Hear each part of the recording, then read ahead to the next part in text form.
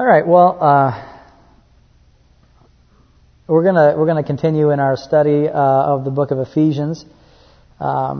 We've made it to Ephesians 2, verse 11, and we're going to be looking at verses 11 and 12 today. And you can flip there if you want to. This is the beginning.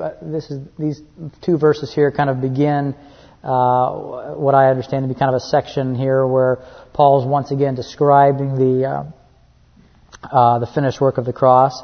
And this entire section, I think it's this verse 11 through the rest of the chapter, is really nothing more than another powerful description of what we have come to and what is now a present spiritual reality of the new covenant. And so, as I say so often, it's never just a description of proper Christian doctrine or Christian understanding.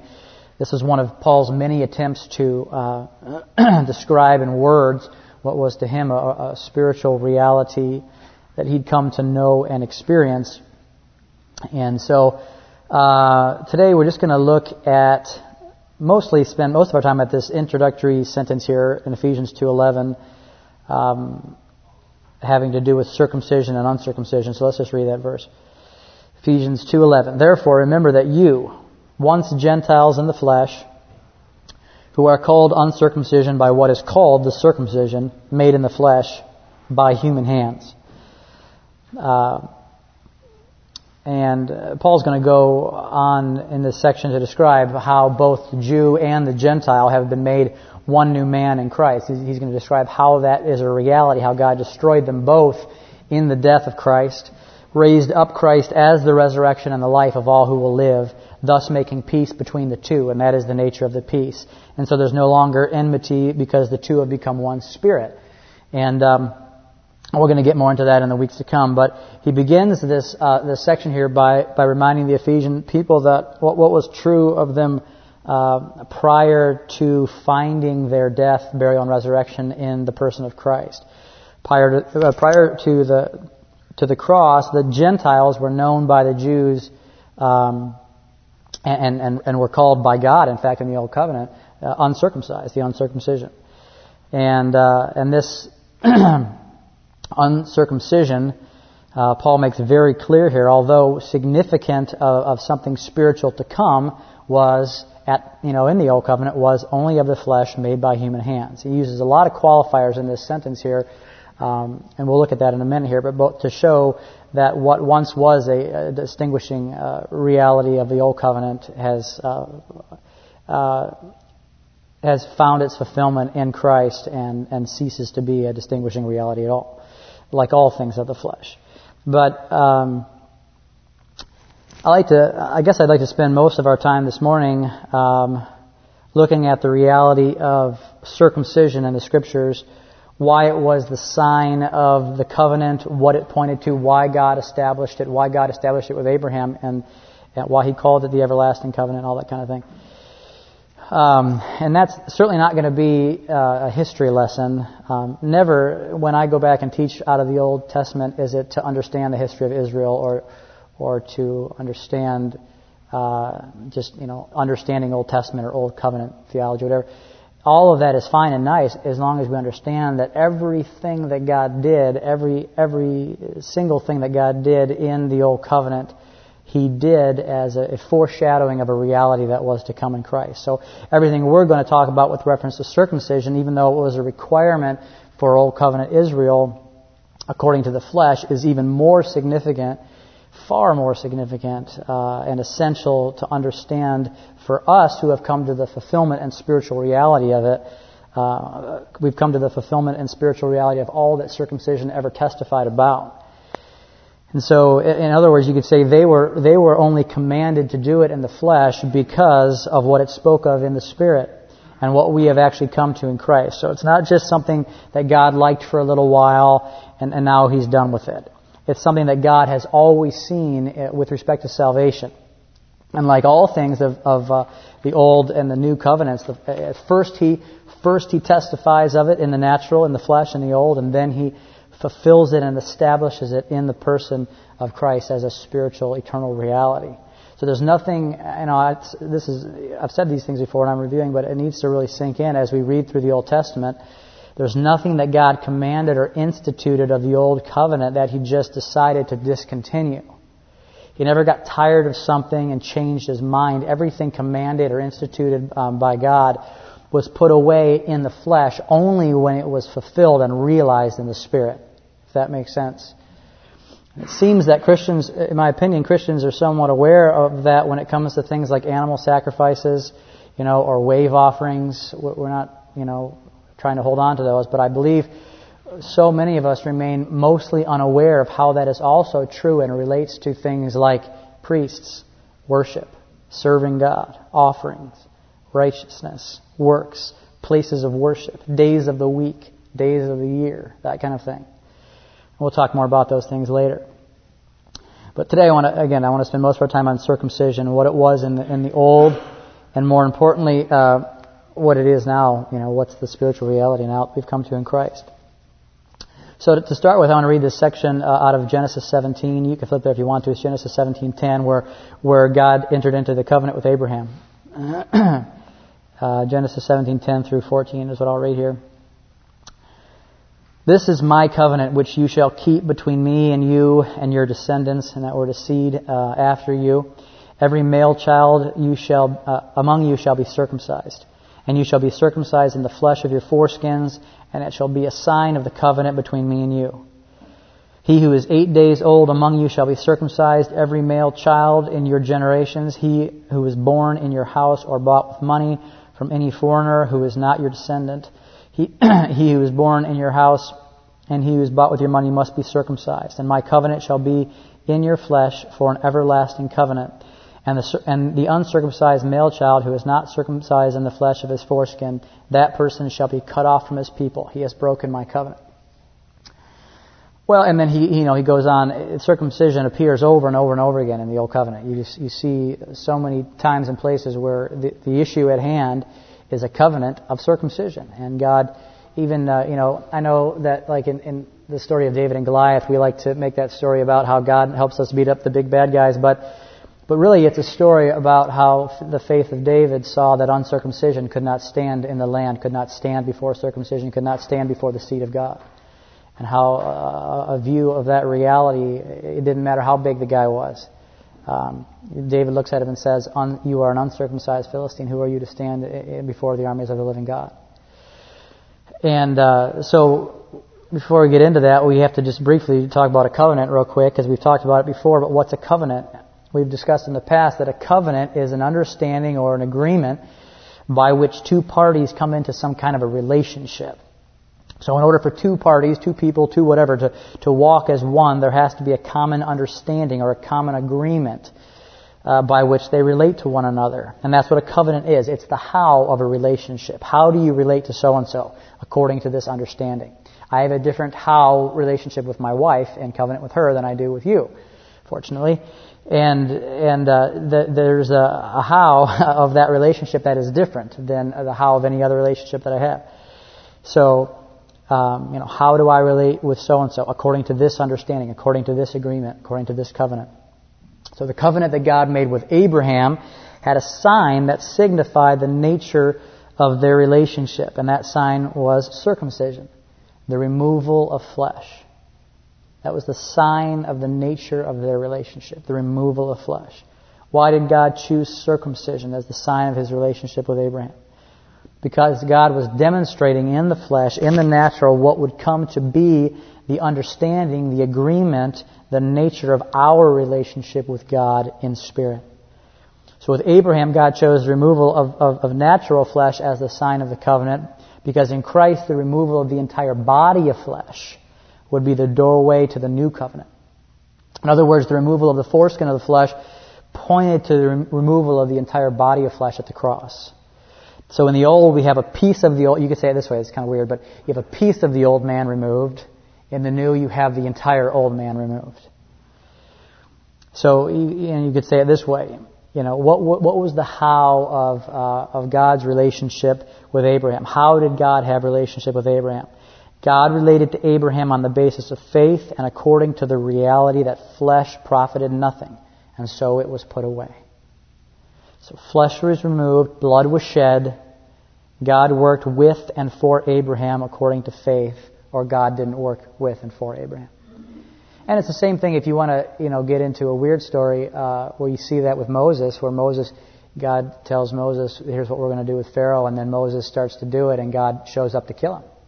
And it's a really strange story. And the reality is Moses had not circumcised his two sons, and his wife quickly circumcises them. A rushed operation there. And saves the life. It sounds like a really strange story until you realize the reality of nothing can be done with God apart from this nature, this reality of relatedness to God. And it's so much more real in the new covenant in Christ. Nothing can be done with God, for God, from God, apart from the reality of the fulfillment of what circumcision pointed to. So, God related to Abraham according to faith, according to the reality that flesh profited nothing, and so it was removed. Blood was shed, and so it's really no different than the covenant that we've entered into today. Ours is not a different covenant, so to speak. Ours is simply the fulfillment and the reality of this one that He made with Abraham that we just read, and that's why it's called an everlasting covenant. In the passage in Genesis that we just read. Why is it everlasting? Because God would always relate to man only by faith according to the removal of the flesh. That circumcision of the entire old man, that didn't change. The reality of it changed, but the covenant, the understanding of the relationship didn't change. I love that song. So, one testified of the other, but they both declare the same thing. One pointed to the other, but the other isn't contrary to the first. It's the fulfillment of it. So what God established with Abraham was eternal, not because men would always be required to be circumcised in the flesh in order to have a relationship with God. That's certainly not the case today, but because all humanity would be required to face the circumcision of the cross, the crucifixion of all flesh, in order to have a relationship with God in spirit and truth. If you can hear what I mean by that. And that's exactly what we come to in Christ. The circumcision of the old man, the nature of flesh from the soul. The cutting down and the burial of the Adamic man. That is what circumcision always pointed to. That is the doorway to relatedness with God in this covenant. That is exactly what Paul says in Colossians 2:11. You don't have to turn there, I'll just read it to you. It says, "In Him you are also circumcised with a circumcision made without hands, the removal of the body of flesh by the circumcision of Christ." So there you have Paul saying exactly what, in one sentence, saying exactly what I just said in 2 pages, saying, what we've come to is a circumcision. It's not the one with the hands. It's not the one according to the natural realm. It's not of the foreskin of the flesh. It's the entire body of the flesh by the circumcision of Christ. So in Abraham's day, what God established was really if you can see it this way, by establishing this covenant with circumcision, he established a division of all humanity. There were those who by faith were able to relate to God according to the covenant of circumcision, and then there were those who were outside of that covenant, outside of that relationship, divided from that seed, the seed of Abraham. And you could say, in fact, that those outside of the relatedness that God that came by circumcision were strangers of that covenant. They were entirely without God. See, God didn't ever have a covenant A and a covenant B, back then with different people and a covenant C. God had one relationship with man. I realize this isn't politically correct, but it's true nevertheless. So, God had one relatedness to God. It was called the covenant, the old covenant, the Mosaic covenant.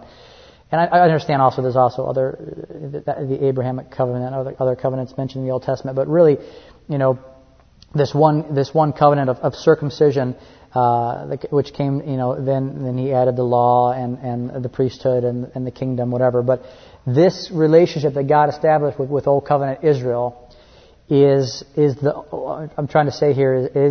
only covenant he had in that day relating to human beings. Apart from that covenant, they were strangers of the covenant and without God. And the reason I'm saying that is because the very next verse in Ephesians says that is true of the Gentiles prior to them coming to the new covenant in Christ. Ephesians 2:12 says that at that time you were without Christ, being aliens from the commonwealth of Israel and strangers from the covenants of promise, having no hope and without God in the world. It's quite a statement. Quite a statement about those who are outside of the covenants of promise. Notice they're called the covenants of promise, not the covenant of fulfillment. That's what we are in today, but the covenant of promise. They were aliens from what was promised to Israel. They were strangers from this covenant. They were without hope. They were without God in this world.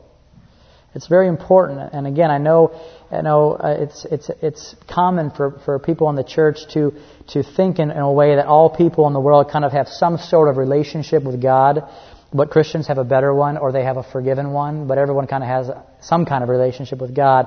But that's not really how it works. There's only one, in spirit and in truth, there is really only one relationship with God. And that is the relationship of sharing His life. That is the relationship that Christ has with His Father, and it is in spirit and truth. And you and I are either part of Christ's relationship with His Father by being born of His seed, by being born of His Spirit. That's what being born again. It's not you get a second chance or you turn over a new leaf. It's a new life that you're born into. And so you're either born in His Spirit and abide in Him, or you are part of the sea of Adamic humanity that has no hope and is without God in the world. And I know that kind of hits you kind of funny, but it's true. You can't make this verse say it any less strong than Paul says it here in Ephesians 2:12. So how do you know? How do I know that that's true? I know it's true because Christ didn't. If you can hear this without throwing a tomato, remember I'm crippled today. Don't pick on the guy that's down. But Christ didn't give. Now don't hear what I'm not saying. But Christ didn't give you a relationship with God. Christ is your relationship with God. See, if you're outside of Christ, then you're outside of relationship with God. God is still there, of course, seeking to draw you into relationship through Christ. He's still causing rain to fall and sun to shine on the righteous and the unrighteous, but an unbeliever can't truly be said to be in relationship to Him because Christ is that relationship with God. Sharing the life of Christ brings you into that relatedness with God. That's why Jesus can look at the Jews when He walks in the earth, and though they've had the Torah for 2,000 years or whatever, He looks them right in the eye and says, "Truly, truly, I say to you, not one of you knows the Father except the Son. And no one knows the Son except the Father." Why? Because to know Me is to participate in My life. And so when My life lives in you, and then that life is revealed, and you can know something of God. But apart from that, it's words on a page. And you became in the earth for those years a testimony of what is now coming in myself. I'm speaking for Jesus here. But that's all that you were. Now come to the reality of it. Now be born again. As He says to Nicodemus, the teacher of Israel, you can't even see any of this stuff until you're born into it, buddy. So, anyway, so he's a believer. I suppose you could say that a believer has a relationship with God as long as you understand that the nature of that relationship is what the Bible calls judgment or death. Separated from life.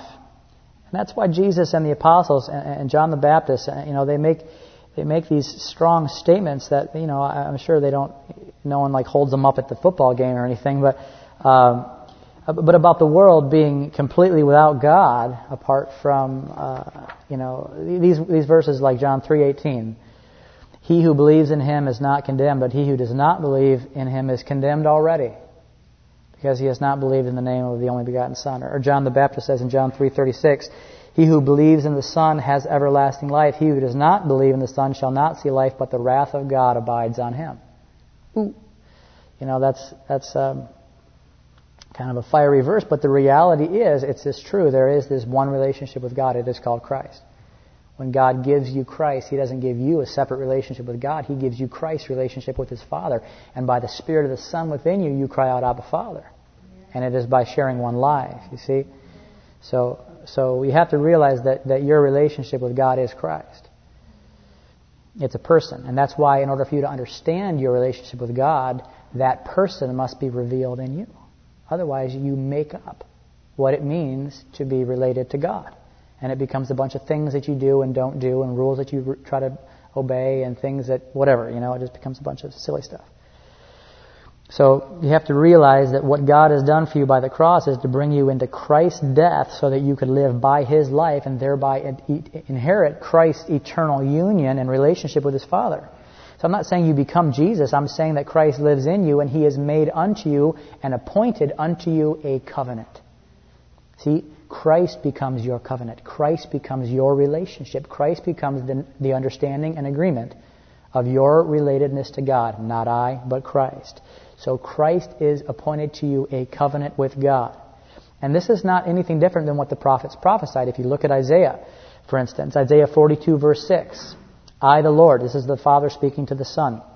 This is one of the several times where you see kind of a conversation in the Godhead where God is speaking to the Son, saying things like, I, the Lord, have called you in righteousness, and I will hold your hand, and I will keep you and give you as a covenant to the people, as a light to the Gentiles.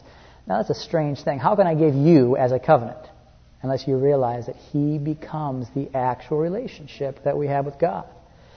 Isaiah 49:8, thus says the Lord, in an acceptable time I have heard you, and in the day of salvation I have helped you. I will preserve you and give you as a covenant to the people, to restore the earth, to cause them to inherit the desolate heritages.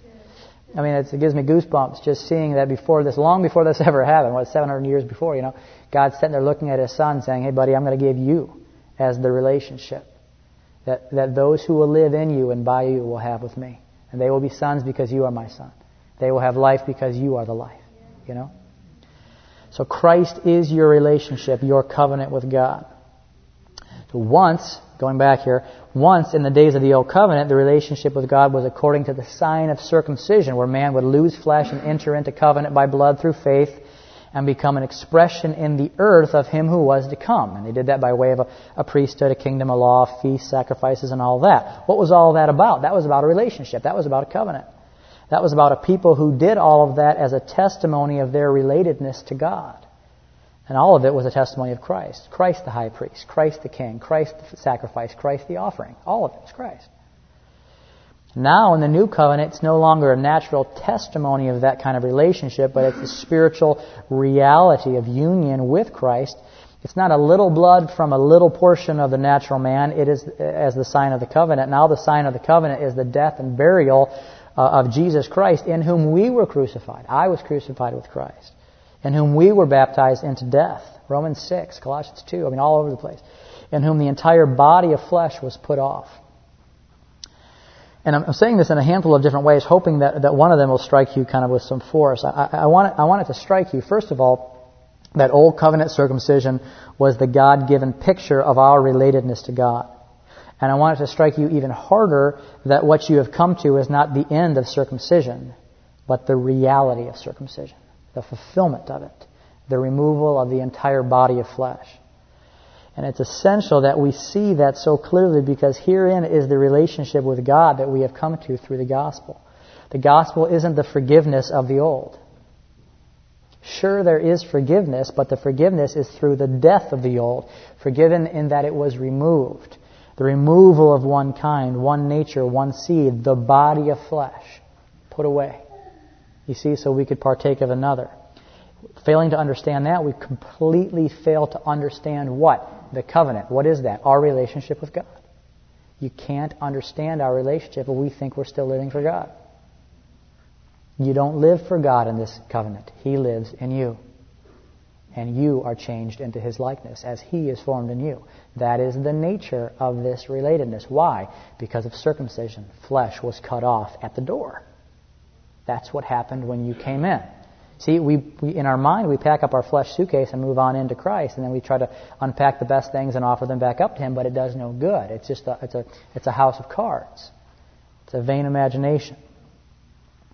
And so, as we've mentioned in our study in Ephesians, particularly when we looked at Paul's description of the natural man in the beginning of this chapter 2, until we see the reality of circumcision, we're going to try to improve for God what He's already condemned and already removed. That's why God makes such an enormous deal of circumcision in the Old Covenant, because if you don't understand the nature of this relationship, you're cut off from the people. Why? Because God, is just hung up on obedience to a command? No. Because there is a way that a people have come into relatedness with God. There's not a bunch of ways. There's not A through Z. You pick it. It is death. It is blood. It is removal of flesh. So he demanded that those who were his people understand that they were his people through the removal of that flesh. So God says to Abraham, buddy, here's the sign. Here's the sign of our relationship. Here's the sign of our ability to walk together.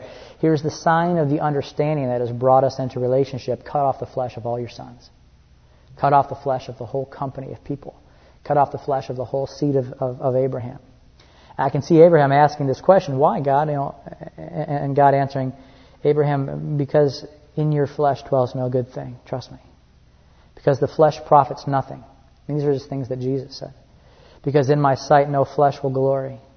Because you will gain nothing in and through the flesh. If you gain, it will be the gain of my Son, the promised seed, and it will be by faith. See, apart from me, you can do nothing.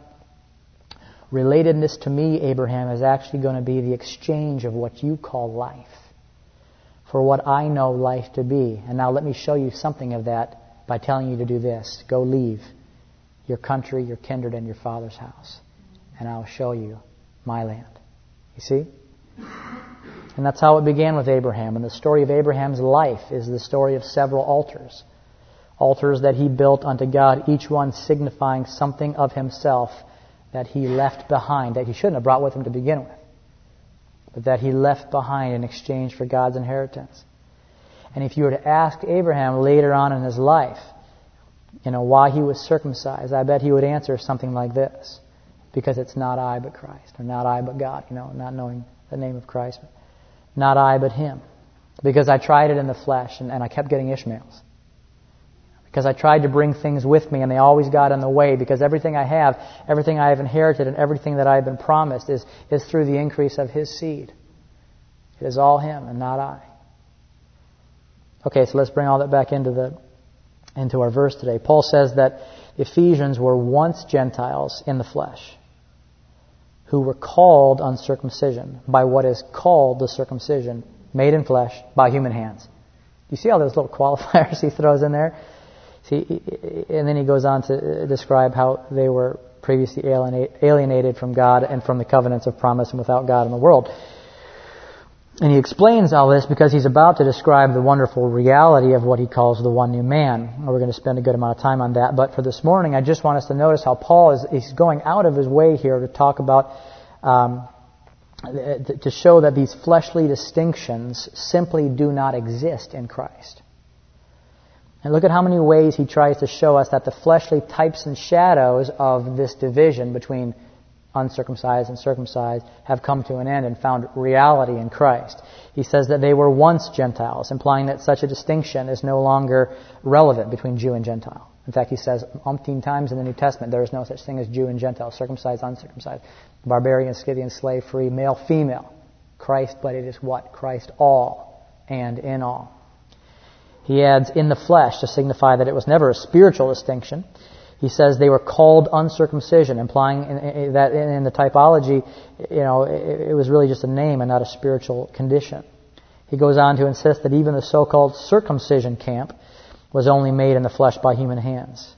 So can you see what he's doing? He's trying to remove from their heart any thought that anything of the flesh, anything of the testimony in the natural has spiritual relevance in Christ. And though it once testified of, though it once spoke of and demonstrated something of spiritual reality, it certainly did. Now that the spiritual reality is here, the natural types and shadows have been fulfilled. See, they're not destroyed. See, God's not done with what He said through circumcision, but He has fulfilled it in the reality of true circumcision by the cross. So it's not destroyed, it's fulfilled. And in being fulfilled, they're not over and done with, except as natural shadows. And these natural shadows have come to be real and eternal and spiritual substance in Christ. And so he insists that both Jew and Gentile completely let go of what was only a powerless, substanceless shadow of what has now come to be real. Again, not because God changed His mind, but because what was always on God's mind when He decided to give the natural testimony has now come. And this is exactly what Paul is talking about in Colossians 2 and Galatians 4. Colossians 2:16, he says, "Let no one then judge you in regard to food or drink," and this is the food and drink of the Old Covenant laws and institutions, regarding feasts or new moons or Sabbaths. See all these things of the Old Covenant that were commanded, which are what? Verse 17, a shadow of the things to come, but the substance is Christ. Galatians chapter 4, verse 9. "But now that you have known God, or rather have come to be known by God, how is it that you turn again to the weak and worthless elements, in which you desire again to be in bondage? You observe days and months and seasons and years," things of the Old Covenant, natural types and shadows here. He says, "I'm afraid for you, lest I have labored for you in vain." So here's what Paul's saying. There was once a division in the flesh between circumcision and uncircumcision that pointed to the division of the cross. God set apart a people for Himself, and they were the corporate expression of His coming Son. Those people were set apart. They were divided from the rest of the nations through the covenant of circumcision. Now the true circumcision has come, the removal of the body of flesh through the circumcision of Christ. Now you are not set apart through the circumcision of the foreskin of your flesh. You're set apart as a new creation, set apart from the old man, set apart from the old creation, set apart from the old covenant in Christ. A new life, new creation, new covenant. That's the set apart. It's no longer in the flesh. It's no longer according to people and flesh and places and things like that. That all spoke of something that has now come. You see? And therefore, these shadows that pointed to it have dissolved in the appearance of the reality. And yet, Paul's constant struggle and heartache, I believe, for the church of his day was watching people continue on in what God had put away. They continued trying to serve God and know God and please God through types and shadows of His coming Son, rather than abiding in and making manifest the actual Son Himself. This is Paul's perpetual struggle with the church in the New Testament. This is his constant struggle with what were called the Judaizers, those who professed faith in Christ but were always bringing them back into some kind of observance of the law. And I know for a fact that is God's perpetual struggle with the church today as well. What is this? We, like them, though perhaps in slightly different ways, continue trying to serve God, know God, please God, through types and shadows in the flesh of what God has already established in Christ. It's like what he says in Romans 10:2, failing to receive what God, the righteousness that came from God, they seek to establish it themselves, a righteousness of their own. Impossible. Give me some examples. Well, I usually try to let the Holy Spirit deal with people on specific examples, but since there's not a whole lot of people left to offend here, I may be a little more frank this morning. Maybe some visitors, I don't know. But I'll just say a few examples here. I won't say much about them, but I'll throw them out there for you to discuss at your leisure. For instance, here are a list of a few ways that we think that where we live with an old covenant understanding of relatedness to God, even though we've come to the fulfillment of it in Christ. Okay? And I'll let you connect some of the dots. But we think that places, buildings, and people are anointed. See, that's an old covenant reality that pointed to Christ.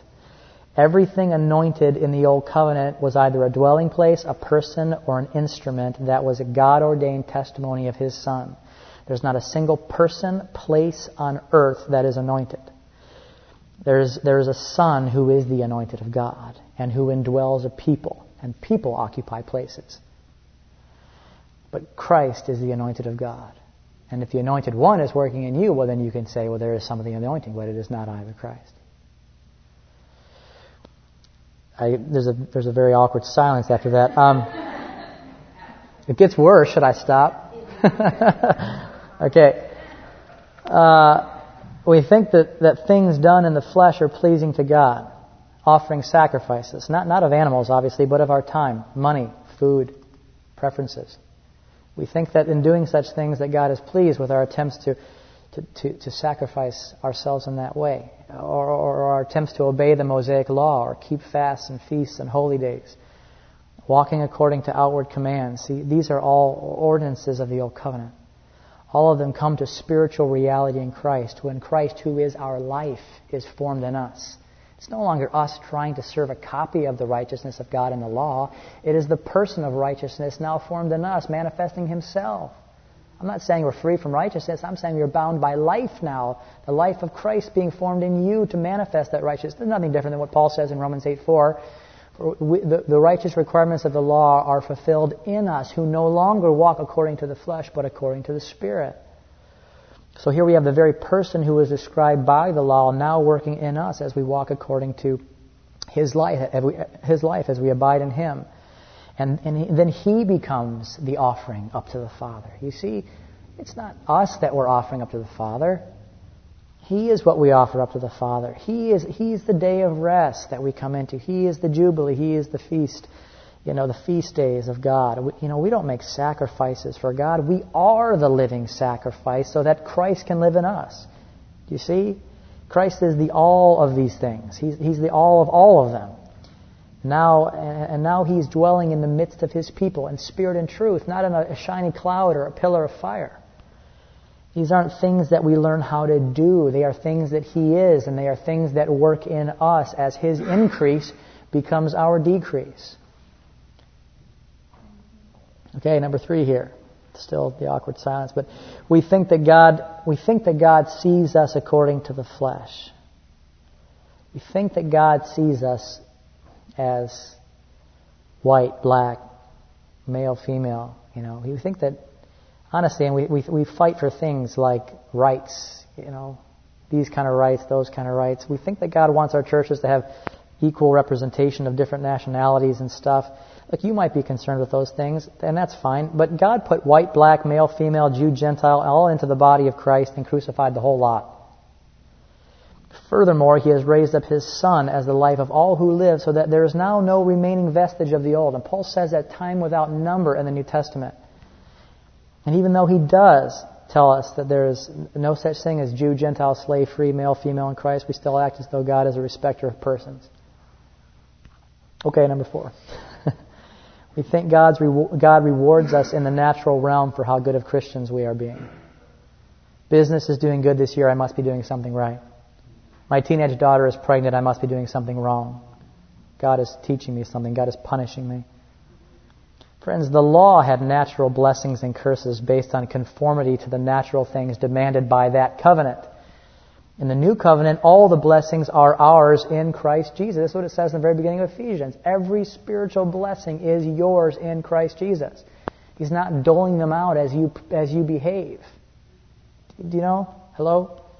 In the new covenant, all of them are ours in Christ. All of the curses demonstrated by the law are fulfilled in what it is to be separated from Christ. The death that is life without God. Not stuff He's going to throw. My hip, this isn't God teaching me a lesson. This isn't God trying to teach me how to suffer for Him. This is just a bad freaking hip. Okay. I'll cut that out.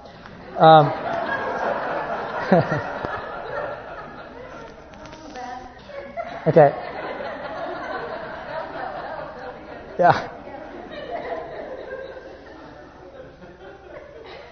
Okay, this one's kind of like one of the other ones. I didn't notice it, but we think that pleasing God has to do with obedience and conformity to outward commands, and really pleasing God has to do with obedience and conformity to the indwelling Christ, which is really through the revealing of Christ you become obedient unto death, the death of the old, and obedient unto the living one who is in you. And so you're conformed to Him, not outwardly conformed to rules. I mean, how many times have I heard people say, "You can't do that. That's not even Christian." See, that doesn't even make sense. You realize it doesn't make sense? You may not be able to do it because it's not Christ. It's not something Christ is. But Christianity isn't like, well, I should be careful here. Stick to my notes. I kept it, it makes a lot of work for me to go back and cut it all out of the audio. You can take it where you want it, but we are given the life of another, so that we can be conformed to that person through conformity to death, walking and attaining his... That's what it says in Philippians 3. We are conformed to his death that we may attain to his resurrection. And that's not an event. That's a reality of life that we have come to now. Okay, number 6. We wait for things that have already come. Hello? We're in the covenant, the light, the kingdom, the relationship, the life that they were waiting for. And so often we act just like Jews, trying to keep the commandments while we wait for Jesus to come. And that's just sad. He didn't just drop off a better book. He gave us his life. You can have whatever you want in the future. It doesn't matter to me as long as you have life and fulfillment and new covenant now in Christ. And learn to live in it and learn to walk it and learn to live by it. I don't know if I should mention this one or not, but I will. This is so controversial in the church, and it shouldn't be. It really shouldn't be. But my goodness, there is a mania out there about this, and it's just so silly. We actually think that God is in love with a piece of geography in the Middle East that served for centuries as the type and shadow of a people coming to dwell in his Son. And now his Son has come, and we actually spiritually dwell in him. We now dwell in the true land of God. We actually now have the true kingdom of David. We now have come to the cities that we don't have to build, and the vineyards we do not have to plant, and the wells we do not have to dig, and all that Israel, the natural land, spoke to. Victories we don't have to fight, and yet Christians have their eyes glued to CNN to see what God might be doing in the so-called Holy Land.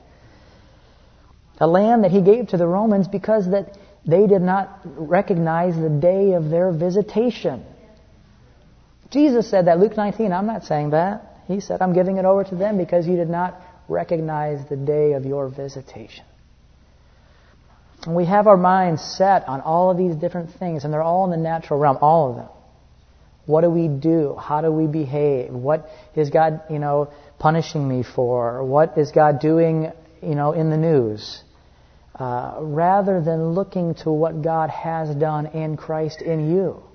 And so Christianity becomes about this outward transaction and this outward conformity and these outward things we do and outward things we stop doing and outward things we wait for. And what does that lead to? That leads to 75 years of a really depressed religious life. So, what's it all come to? Well, it comes from not understanding something called the new covenant. Our current relatedness to God. And if we do not come to his understanding of that covenant, then unfortunately we create our own understanding of that relationship with God. And man, there's as many ideas on that as there are people in church pews this morning. So what we must come to, and that's why I preach the necessity of Christ being revealed. The Spirit teaching our hearts, because unless God shares with us his understanding of that relationship, we will make it up every time. And write books about it and teach about it and get people on board. And there's all kinds of huge movements. And, Lord bless the people. I was a big proponent of a lot of the things I just denounced for most of my life. But they just don't have existence in Christ. So, anyway, that's it. I'm stuck here, so you guys can leave. Why don't we stand and I'll just pray and we'll stop.